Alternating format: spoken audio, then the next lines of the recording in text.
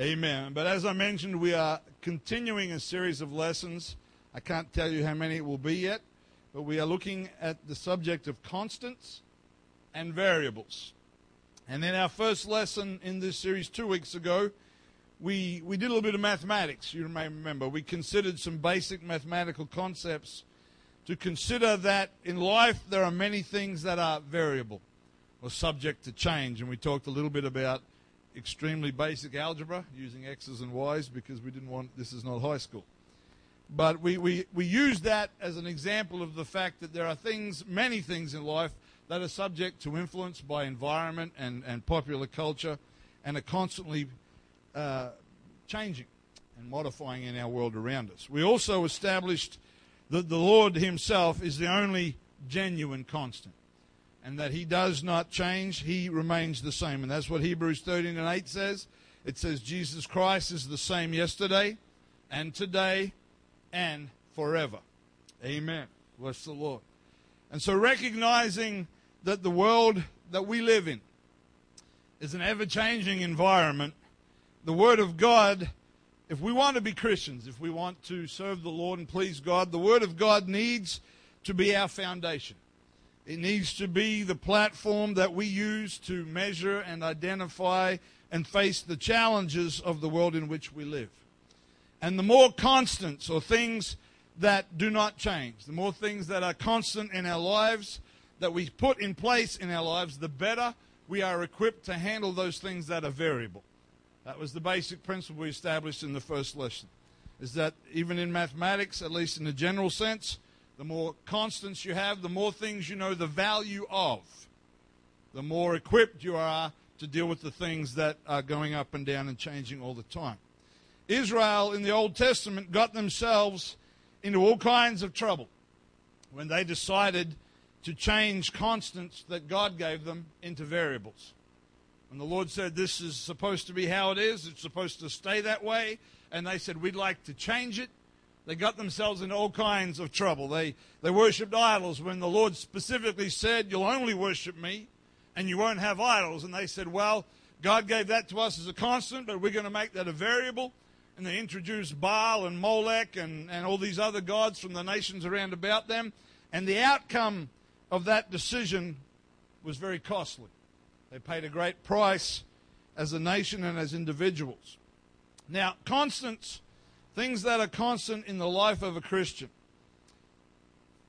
This lesson is a little bit like a second platform from the first lesson, so I don't know how specific we'll get today. But constants in the life of a Christian come from two primary sources in the Word of God. They come from commandments and principles. That's where we get our measuring points from in the Scripture. Now, to understand the difference, a commandment is usually or often something that the Word of God specifically addresses in detail, that says this is what you do or this is what you don't do. Very simple example of that from the Old Testament is when the Scripture says that thou shalt not steal. It's a directive. It's not open for discussion. It just says you're not supposed to steal. That's a commandment. It's not something the Lord is asking for our opinion about. He's not making a suggestion. He's saying if you want to please me, you don't steal. That's a direct commandment. That's very easy to explain. But then there are other commandments in the Word of God that are just as strong, but we have to work at applying them and doing so in a fashion that pleases the Lord. So if you go to Mark 12, we've been here recently in the ministry. Mark chapter 12 and verses 29 through to 31. It's a wonderful passage of Scripture to commit to memory if you're in the habit of committing Scripture to memory. There's a lot worse things you could memorize than the Word of God. Some people are blessed with good memories. Some people it's more of a forgettery than a memory. But Mark 12 and 29 says, and Jesus answered him, the first of all the commandments is, Hear, O Israel, the Lord our God is one. And is one Lord. And thou shalt love the Lord thy God with all thy heart, with all thy soul, with all thy mind, with all thy strength. This is the first commandment. And the second is like, namely this, thou shalt love thy neighbor as thyself. There is none other commandment greater than these. Now, the Bible specifically describes these two instructions as commandments. In fact, it basically says they're number one and number two. They're at the top, and in one of the Gospels it tells us that on those two commandments that all of the law and the prophets hang. They all are covered by the fulfillment of those two commandments. But our obedience to those commandments is ongoing in its development. Our relationship with God grows, it matures. Our understanding of the Word of God grows and matures. And such things as the fruit of the Spirit grow in our lives as we grow with God. And so while they are commandments that are just as strong as thou shalt not steal, our obedience to them is an ongoing process. As we walk with the Lord and we submit ourselves to His Word and His Spirit, Galatians talks to us about the fruit of the Spirit, such things as love, joy, peace, goodness, gentleness, long-suffering, meekness, faith, and temperance. And those things have to grow. And those things are a part of our relationship with others and with God. So the obeying and the keeping of this commandment is progressive. It continues, and it should be something that we should be regularly desiring and endeavoring to obey in our lives. It's not quite as simple as thou shalt not steal. If you're a Christian, you want to please the Lord, and the Lord says you don't steal, you don't steal. It's not something that requires advanced understanding. If it doesn't belong to you, don't take it. But loving the Lord with all of our heart, soul, mind, and strength, and loving our neighbor as ourselves, develops and grows in us. So there are some commandments that aren't necessarily as instantaneous as thou shalt not steal. And then there are some instructions, or we would say principles, that the Word of God gives us that are not as specific in their application. I'm going to read these. You can get the scriptures later if you want. But Matthew chapter 6 and verse 22 tells us that the light of the body is the eye. If therefore thine eye be single, thine whole body shall be full of light.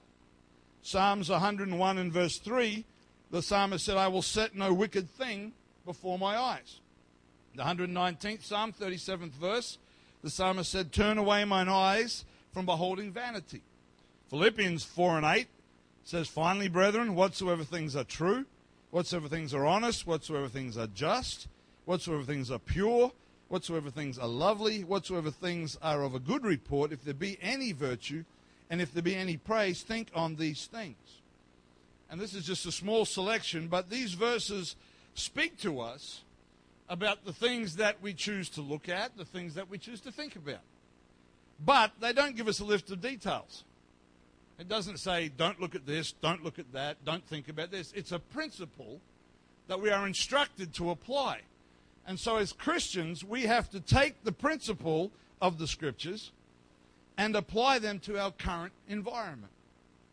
Now, when the psalmist in the Old Testament and the writers of the New Testament were writing these verses under the inspiration of the Holy Ghost, they had no idea, not even a clue, what kind of mass media you and I would be faced with in 2015. They had no idea about movies and internet and mobile phones and computers and on and on. That was they didn't have any of that. They didn't even have telegrams. If you wanted to get to the next town, if you had a bit of money, you might have rode a donkey, or you usually walked. If you wanted to go and tell somebody in the next town something, you walked to the next town to tell them. No SMS, no Snapchat, no any of that kind of stuff that was going on. And so when they wrote these things to us, it is up to us in the present day to take the principle from the Scripture and to make a constant in our lives that we use as a guide, that we use to give us direction and to guide us as we walk with the Lord, to use it as a reference point. Now, I use those scriptures because they're very easy to demonstrate what I'm talking about. See, if the Scripture says that I should think about good things, that if I need to be careful what I put before my eyes, that if the Bible says that as a man thinks in his heart, that's the kind of man he's becoming, if the Bible warns us against lust, then we can take these principles and we can put a constant in our lives that might look something like this. I'm going to decide that in my life I will not view any form of media that involves sexual immorality or nudity. Now, the Bible doesn't say thou shalt not watch movies that have naked people in them. There's no specific commandment. But the principle taken from the Word of God and made a constant in our lives will help to protect us from those things. So that's the difference between a commandment and a principle. That's the difference between the two. Amen.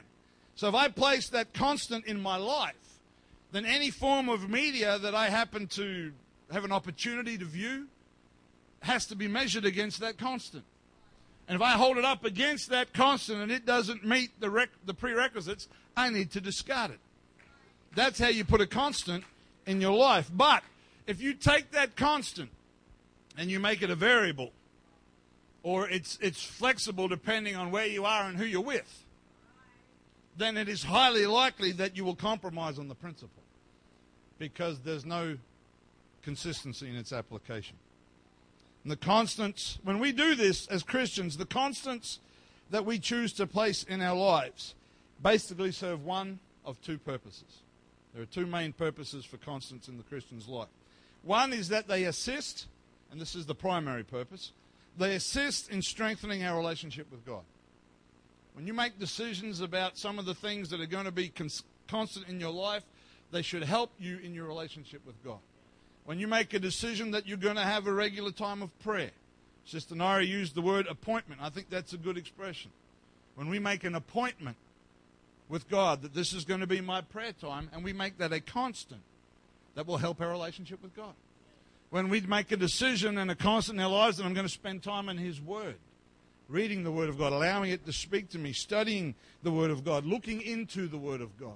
If you're doing a Bread Bible program, if you're reading those Bread Bibles that we got at the start of the year, that's fantastic, but that's very foundational. You need to take it above and beyond that as well. You need to look into the Word of God, understand what you believe and why you believe it. That's another constant that will help you walk with God. Being in God's house is a constant that helps our walk with God. Amen. Being a worshiper, you can decide to put that constant in your life. I am going to be a worshiper. When I feel like it, when I don't feel like it. When they sing the songs I like, when they sing the songs I don't like. When whatever, because there are always going to be variables. How you feel when you come through the door. What kind of week you've had. What somebody says to you when you come into the church. You come to church and somebody might say you've put on weight. That might not make you feel like worshiping. And if you said that to somebody this morning, you may need to go and apologize. But there's a lot of variables that can affect our worship if it's not a constant. But if I decide that whatever's going on in my day and my week and my life, I'm going to lift my hands, I'm going to lift my voice, I'm going to shout unto God with a voice of triumph, that is going to help my relationship with God because I made it a constant. Amen. There's plenty of others. There's principles all through the New Testament we could consider, but these things, the constants that we choose in these areas, because really you make the decision what's going to be constant in your life. It's completely up to you. God can't force it. I can't force it. Your parents can't force it. Well, they maybe can to a certain degree. They can make sure you come to the house of the Lord. But ultimately, you decide what things are established in my life and what things aren't. And if we will do these things, they will help us in our walk with God. They help us to grow in grace, and they help us to know Him more. That's the first reason for having constants in our lives. The second group, or the second reason we have constants to put in place, is to protect our relationship with God. Galatians chapter 5, if you want to turn there, please. Galatians 5 and 16.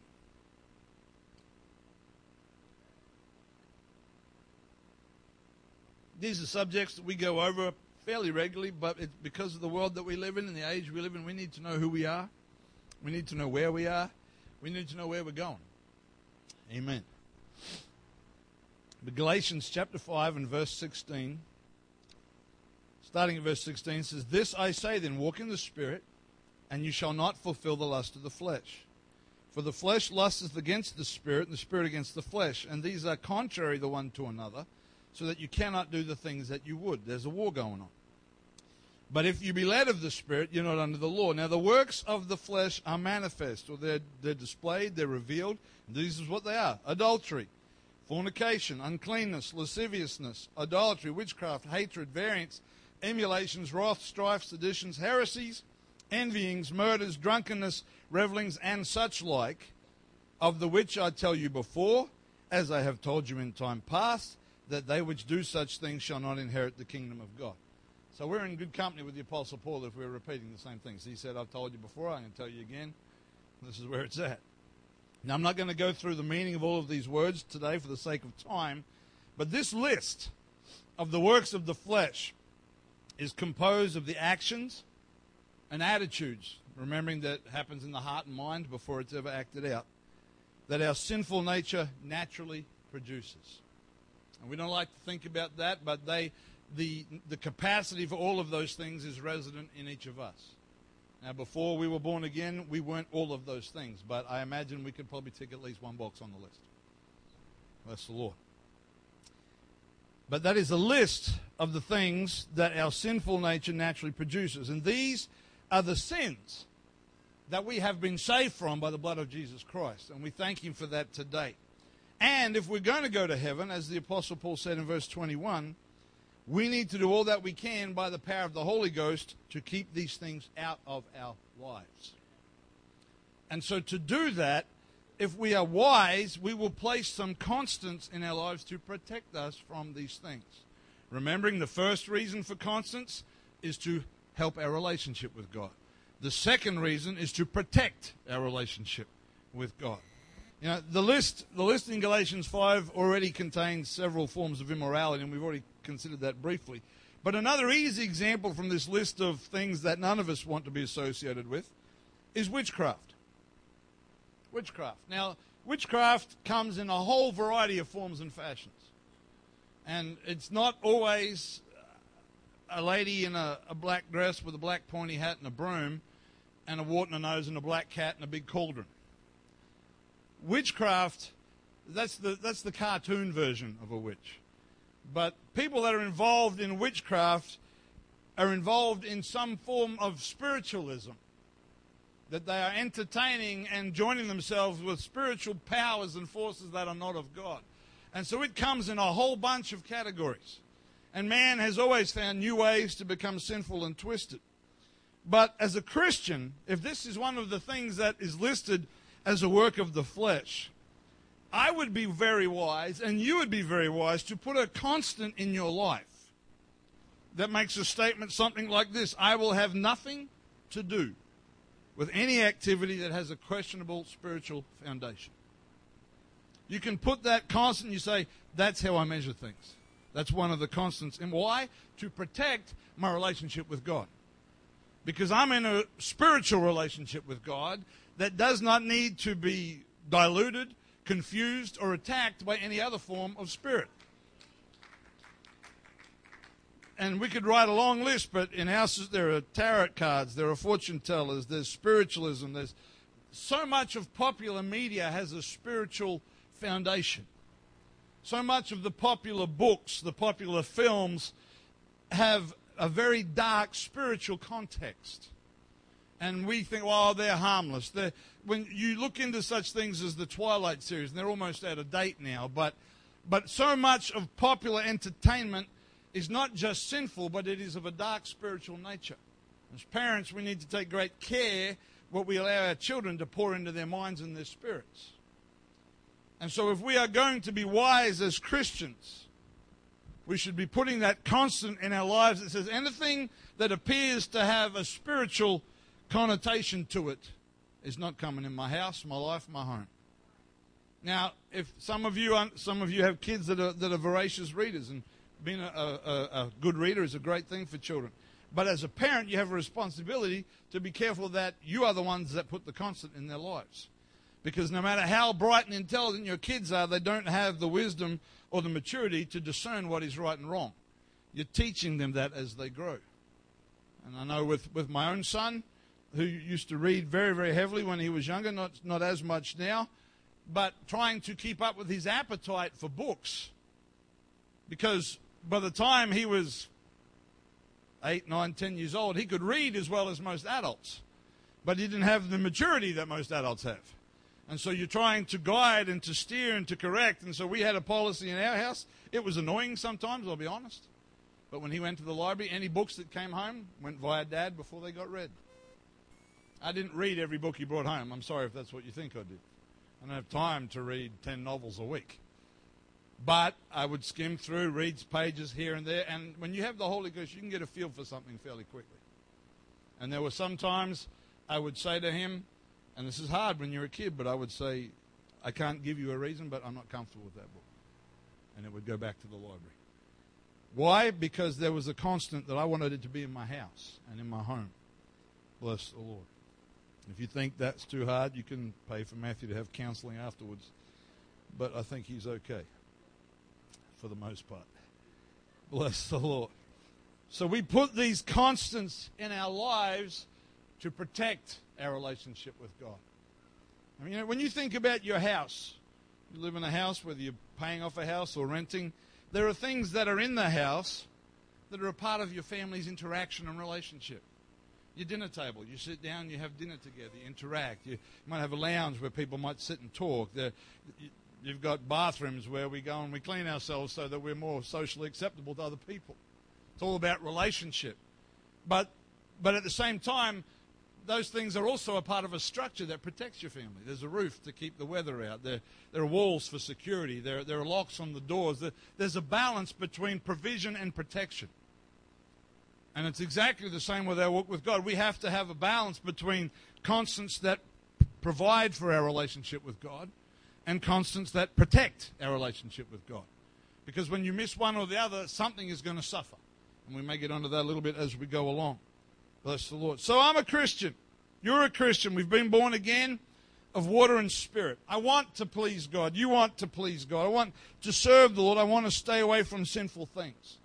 So the question then is, because we have to have some kind of practical application, where do I get my constants from? Is there a website I can go to and download the standard list of Christian constants? Is there a book I can read? And there possibly are some books. But where, as children of God, where do we get our constants from? Where do we find the things that we should be using as a reference point? And it's an important question to be able to answer. And there are three sources. I'll give you three sources this morning for things that we should be considering as the source of our constants that the Bible endorses. The first one is very easy.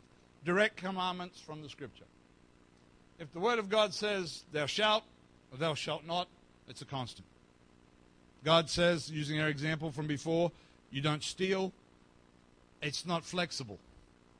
It's a constant. It's there from the Scripture.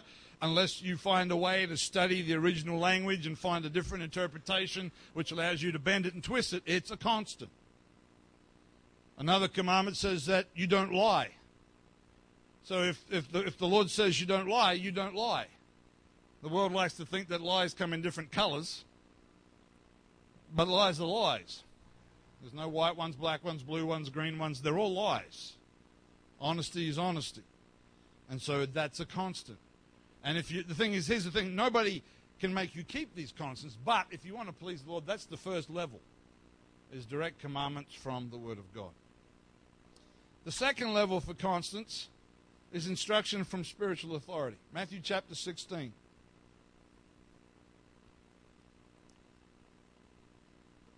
Not a popular concept in today's world, but it's biblical. Matthew chapter 16. How are we doing for time? Okay. And verse 13 says, when Jesus came into the coasts of Caesarea Philippi, he asked his disciples, saying, whom do men say that I, the Son of Man, am?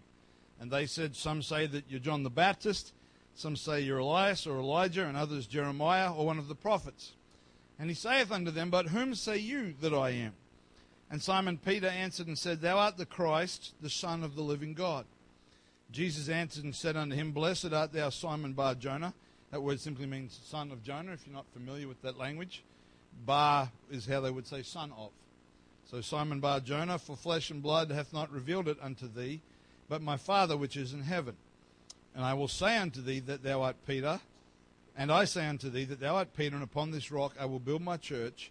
The gates of hell shall not prevail against it. There's an awful lot of teaching in those 4 verses, but we're not on that today. And verse 19 says, and I will give unto thee the keys of the kingdom of heaven. And whatsoever thou shalt bind on earth shall be bound in heaven, and whatsoever thou shalt loose on earth shall be loosed in heaven. Now, in biblical times and in Jewish language particularly, the concept of binding and loosing was quite common. And in verse 19, the idea of the Apostle Peter, and obviously others with him, not only Peter, having binding and loosing was that they would have authority to establish things in the church. That God was giving them, as the leaders of the church, authority to say, this is how we're going to live for God. These are the things we're going to do. These are the things we're not going to do. And that it's a strong enough verse that it indicates to us that the things they did would be acknowledged in heaven. That's something to take seriously. Because it says, whatever you bind on earth shall be bound in heaven, and whatever you loose on earth shall be loosed in heaven. So God gave Peter, and obviously those in similar position, authority to set things up within the church. Now, it's very important. It's very important that we understand that this did not give the apostles authority to make up whatever rules they happen to feel like making. Nor does it give pastors that authority today. And everybody said, thank you, Jesus. The apostles could not simply get up one day and say, all right, I've decided today that, I don't know, this is going to be a new rule. I'm the apostle, you can't argue. That's not what happened. But the people in leadership, see, when people in leadership have authority to make up whatever rules they want to, that's how we end up with cults. Let's end up with crazy people on the news that have gathered themselves a following, and they're basically a Messiah type figure, where their word is the word of God, and that's not scriptural. Because you see, the Bible says in 1 Corinthians 11:1, I'll just read this. It just says, be ye followers of me, even as I also am of Christ. Paul said that it was right for the church to follow him. But the condition of that statement was, as I follow Christ. He didn't say, follow me, do whatever I say, whatever I want. He said, as long as I'm following the Lord, and as long as I'm within the principles and the parameters of the Scripture, he said, follow me. Paul had no problem magnifying. He said, I magnify my office. He said, I am the apostle to the Gentiles. And he wasn't interested in lifting himself up, but he recognized that he had a responsibility. But it was always conditional on operating under the leadership of Jesus Christ. So anybody who tells you that they're in charge and you just have to do what they say regardless of the Bible, you need to be very careful of that situation. Another scripture to reinforce that concept is Galatians 1:8, where the same apostle said, but though we or an angel from heaven preach any other gospel unto you than that which we have preached unto you, let him be accursed.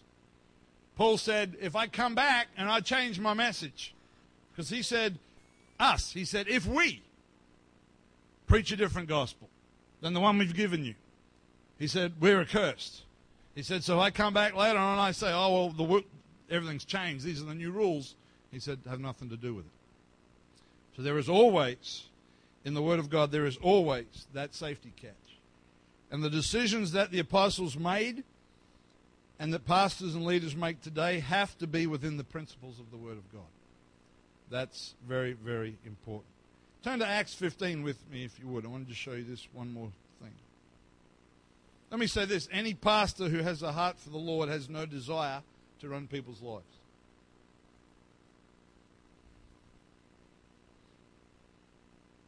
In Acts chapter 15, the passage and the context tells us about what is often referred to as the first church council. I think we may have touched on this recently.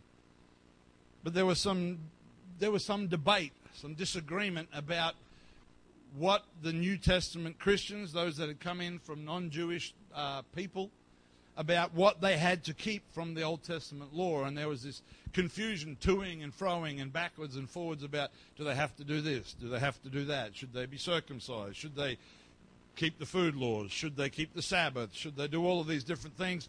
And there was confusion. Now, it's easy for us looking back to say, well, this is obviously the answer. But what you have to remember is that in Acts 15, they had no New Testament. They only had the Old Testament. They couldn't say, well, let's go to see what the Apostle Paul said, because the Apostle Paul hadn't written anything by this stage. So it's easy for us. We can say, well, if you look at Galatians and Corinthians, it's obvious, but they didn't have Galatians and Corinthians. So the apostles and the leaders in Jerusalem who were baptized in Jesus' name and filled with the Holy Ghost had to come up with a solution. And the elders got together. They listened to different opinions about how people's thoughts and feelings were on it. But they did what they could to be prayerful, to seek the direction from the Lord. And they came up with an answer. And they said, these are the things that we want them to keep. And you can read that all in your own time so you understand what I'm talking about. They said, this is the things that we expect them to be in submission to. And they used the authority that God gave them to make that decision. Now, I promise you, in a crowd that size, there were folks that weren't happy with the decision. There were probably folks that thought there weren't enough rules, and there were probably folks that thought there was too many. That's just human nature. That's how it is. But the authority they were given, because this is what it says in Acts 15 and 28. It said, for it seemed good to the Holy Ghost and to us to lay upon you no greater burden than these necessary things. They came to their decision through prayer, seeking after the Spirit of the Lord, and discussing things as elders, and put those things in place in the church as God gave them that authority. And in a New Testament context, in the 2015 context, as pastor, I have the responsibility to consider the principles of the Word of God, to prayerfully seek the direction of God, and to teach the church as a product of that. It's not always an easy thing to do. And sometimes the things that are taught are not easy to be understood, and they may seem unnecessary. One of the reasons for those things that are taught, though, is that they are based on experience that you may or may not have had yet. They're also based on the teaching of elders along the way, and they've stood the test of time. And so we have to make a decision what we do with that. Amen. Because once those things are taught, it's then up to each of us, as I said before, as individuals, to choose whether or not we take those constants and place them in our life. When somebody teaches us, when someone that's in the Lord is put in that position, says, well, this is the best way for us to apply this principle in 2015, right then it's up to us. Am I going to dismiss it and say, yeah, it's out of date, it's too strong, whatever, or are we going to be willing to consider the bigger picture? Because the bigger picture is that God gives us that authority, and how we respond to that is an inseparable part of our relationship with God. And so we have to look at the bigger picture in that regard. And church denominations or organizations will sometimes also have a particular application of a principle from the Word of God. There are many things. There's no such thing as a perfect organization, no such thing as a perfect denomination. They do not exist because they're a group of people that are working together. You will never get to heaven belonging to an organization or a denomination or whatever particular word you want to use for a structured group of people. That will never get you to heaven. You get to heaven by obedience, by faith to the Word of God. That's how we get to heaven. But sometimes organizations will take a particular stand on a particular issue. There have been a lot of organizations in recent months and years that are making official statements about the hot-button subject of same-sex marriage. And they are taking a position as an organization. And so that's another example of the responsibility of leadership and authority in church. Now, we're not always going to agree with those decisions. But as a very easy example of this, almost all churches, at least that I'm aware of, will consider the Scripture and take the position or set a constant that the use of recreational drugs is ungodly behavior. I don't know of too many churches that say go ahead and use cocaine, go ahead and use heroin, go ahead and use all of these things that have vile, destructive consequences. I think that most churches would agree. Again, I can't give you a scripture that says thou shalt not smoke dope. But I can take principles from the Word of God and say, looking at this situation, this is the constant, reject the behavior. And so, there is at least one denomination, and some of you will be familiar with who this is. I'm not interested in bashing anybody. But there's at least one denomination that has taken the position that this stance on recreational drugs includes tea and coffee because of the caffeine that is contained in those beverages. And all of you that had a cup of coffee this morning went really quiet. But that's okay. I had two. If I had time, I might have had a third. Bless the Lord. But now, I don't agree with that point of view. I don't personally agree with the application of that principle. However, I will say this. If I was a member of that church, I would submit myself to that leadership out of respect for that authority. Now, I wouldn't necessarily agree with it, and I can promise you some mornings when I'm having a hard time waking up, I'd have a real struggle. Because you want that cup of coffee, and most of you know how I'm feeling. But there are principles that are applied and instruction that is based upon those principles. And it's up to us how we respond to those. But always keep in mind, it's a part of your relationship with God. The third source, and we're hopefully, we're not too far off being done. The third source where we get our constants from is from personal convictions. Personal convictions. As individuals, we can sometimes have very strong feelings about a particular practice or activity. That may stem from something in our past. It may stem from an experience we've had or something in our upbringing. Now, there may not be a specific commandment in the Scripture against that activity. I can't show you in the Bible that you shouldn't bungee jump. I think if you bungee jump, you're crazy. But I'll tell you you're crazy, but I'm not going to say you're wrong. I'm just going to tell you you're crazy. But there are things that we cannot find as commandments in the Scripture. And there may be things that our pastor doesn't teach us against. But we feel personally about a particular subject. And there's a lot of things that people have personal convictions about. And if you believe or you feel that it would not please God for you to be involved in a particular activity, you should honor the Lord in your convictions. If you really feel that the Lord's laid that on your heart, if you feel that you shouldn't wear a particular color shirt or drive a particular brand of car or whatever other bizarre example I can come up with, you should honor that conviction unto the Lord because you feel that God has impressed that upon your heart. Now, where personal convictions can get messy is that we have to be very careful we don't try to force our personal convictions on other people. If I don't believe that you should drive a Mitsubishi, and I've owned two, so I'm obviously guilty, but if I don't believe that you should drive a Mitsubishi, it would be wrong for me to stand out at the gate and stop you from coming in if you drove a Mitsubishi. Because that's just a personal conviction. I can't support that scripturally. I can't find that. I mean, the Bible mentions accords. They're all in one accord in the book of Acts. There's a few other corny ones that we won't go into. But I cannot scripturally give you doctrine for these things. But if it's my personal conviction and I don't want to drive a Mitsubishi, that's up to me. But I'm not going to try to force that on other people. Amen. You see, if you read Romans chapter 14, and we won't for the sake of time, but Romans 14 teaches us on this exact subject. It teaches us about respecting one another's convictions, about not forcing our own convictions on each other, and about not being a stumbling block for one another. Now, there are different opinions amongst some people about such things as the food laws from the Old Testament. You take the law of Moses that was given in Exodus and Leviticus, and there were some very explicit things that they were allowed to eat and things they weren't allowed to eat. Now, I would suggest the New Testament clearly shows us that those laws don't apply to the New Testament church. But if you feel strongly that we shouldn't eat bacon, I'm not going to try and make you eat bacon. Not only that, if you come to my house for breakfast, I'm not going to cook you bacon because I don't want to be a stumbling block. Now, I might wait till you go and then finally they've gone. I can have some bacon. But I'm going to respect somebody's conviction and not try to force my view upon them in areas that do not matter.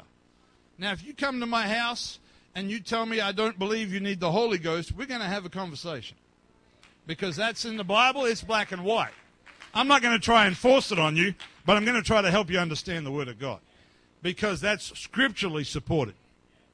But if you have a personal conviction, I know you can go back in time and there were different opinions about different manners of clothing. Let me give you one example. This is an example of how sometimes principles are applied to certain situations but then that application dates. Okay? In the USA, in the 60s and 70s, during the hippie era and that kind of, all that went on with that culture, a lot of churches took a stand against men having beards. They preached that men should not have a beard because it was associated with that, what was happening in their culture. A lot of the free love and the hippie movement, they all had long hair and long beards, and so a lot of pastors said, because we don't want to be associated with them, we believe our men should not wear beards. Now, you can't find anywhere in the Bible where it says, thou shalt not have a beard. But they were taking an application of Scripture, and there are verses of Scripture such as you should abstain from the appearance of evil, about, let your light be light and not mixed with darkness. And you can take those principles and you could apply that. But nowadays, that particular social movement has come and gone. So that application is not really relevant. So if you want to grow a beard, that's fine. If your wife will let you grow a beard, my wife won't let me grow one. But if you want to go ahead and grow a beard, maybe talk to your wife first. But scripturally, I can't say there's anything wrong with that. So there are principles that are applied to certain situations. Another one, we're not doing too bad for time. When I was a kid, particularly primary school kind of age, it was normal for our church, not my local church, but our organization, to teach that Christians shouldn't go to movie theaters. The reason for that was that most of the material that was being shown in movie theaters was inappropriate for Christians to watch, and so if it was back then, Lord help us now. And secondly, there was a lot of behavior that went on between young couples in movie theaters that also wasn't appropriate for Christians. That was a principle that was applied to a situation.